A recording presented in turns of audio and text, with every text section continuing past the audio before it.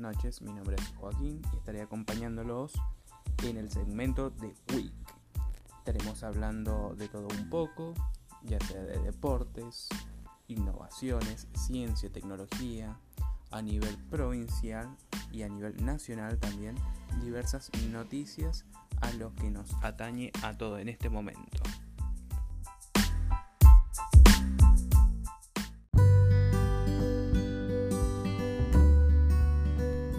Uno de los temas actuales es sobre los colegios privados, en los cuales se ve una brecha entre la amenaza entre el mismo colegio, los padres, debido a los pagos.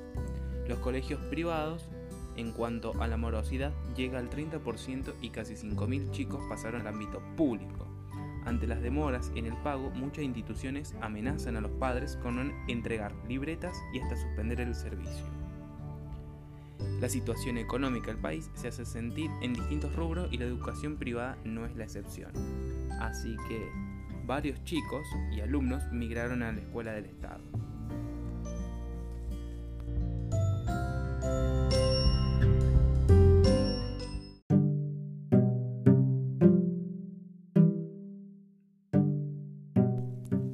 Uno de los debates que se está dando a conocer y las facultades van a empezar a usar o no, se verá algunas que estén de acuerdo o no, el lenguaje inclusivo.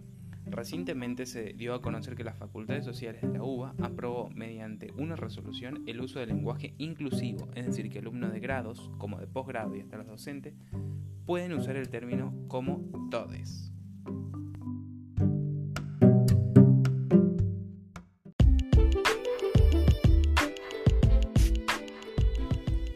En relación a la tecnología tenemos el modo oscuro de WhatsApp, que es una función muy demandada por los usuarios del servicio de mensajería que ayudará a relajar la vista de noche y ahorrar batería. WhatsApp anunció que en la próxima actualización la aplicación habilitará el modo oscuro. Se trata de un reclamo de varios usuarios, en especial los que utilizan mucho el servicio de mensajería de noche. Esta función, ¿qué es lo que te permite? Te permite ahorrar energía y ayudar a no forzar demasiado la vista, en especial cuando se utiliza de noche. El cambio de colores de claros a oscuros hace que la pantalla esté menos iluminada y por ende gaste menos batería.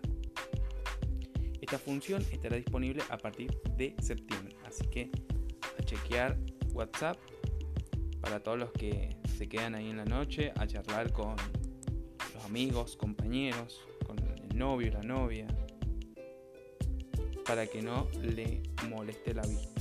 Así que van a tener un mejor uso de WhatsApp para los que se quedan de noche y para los que lo utilizan en la noche.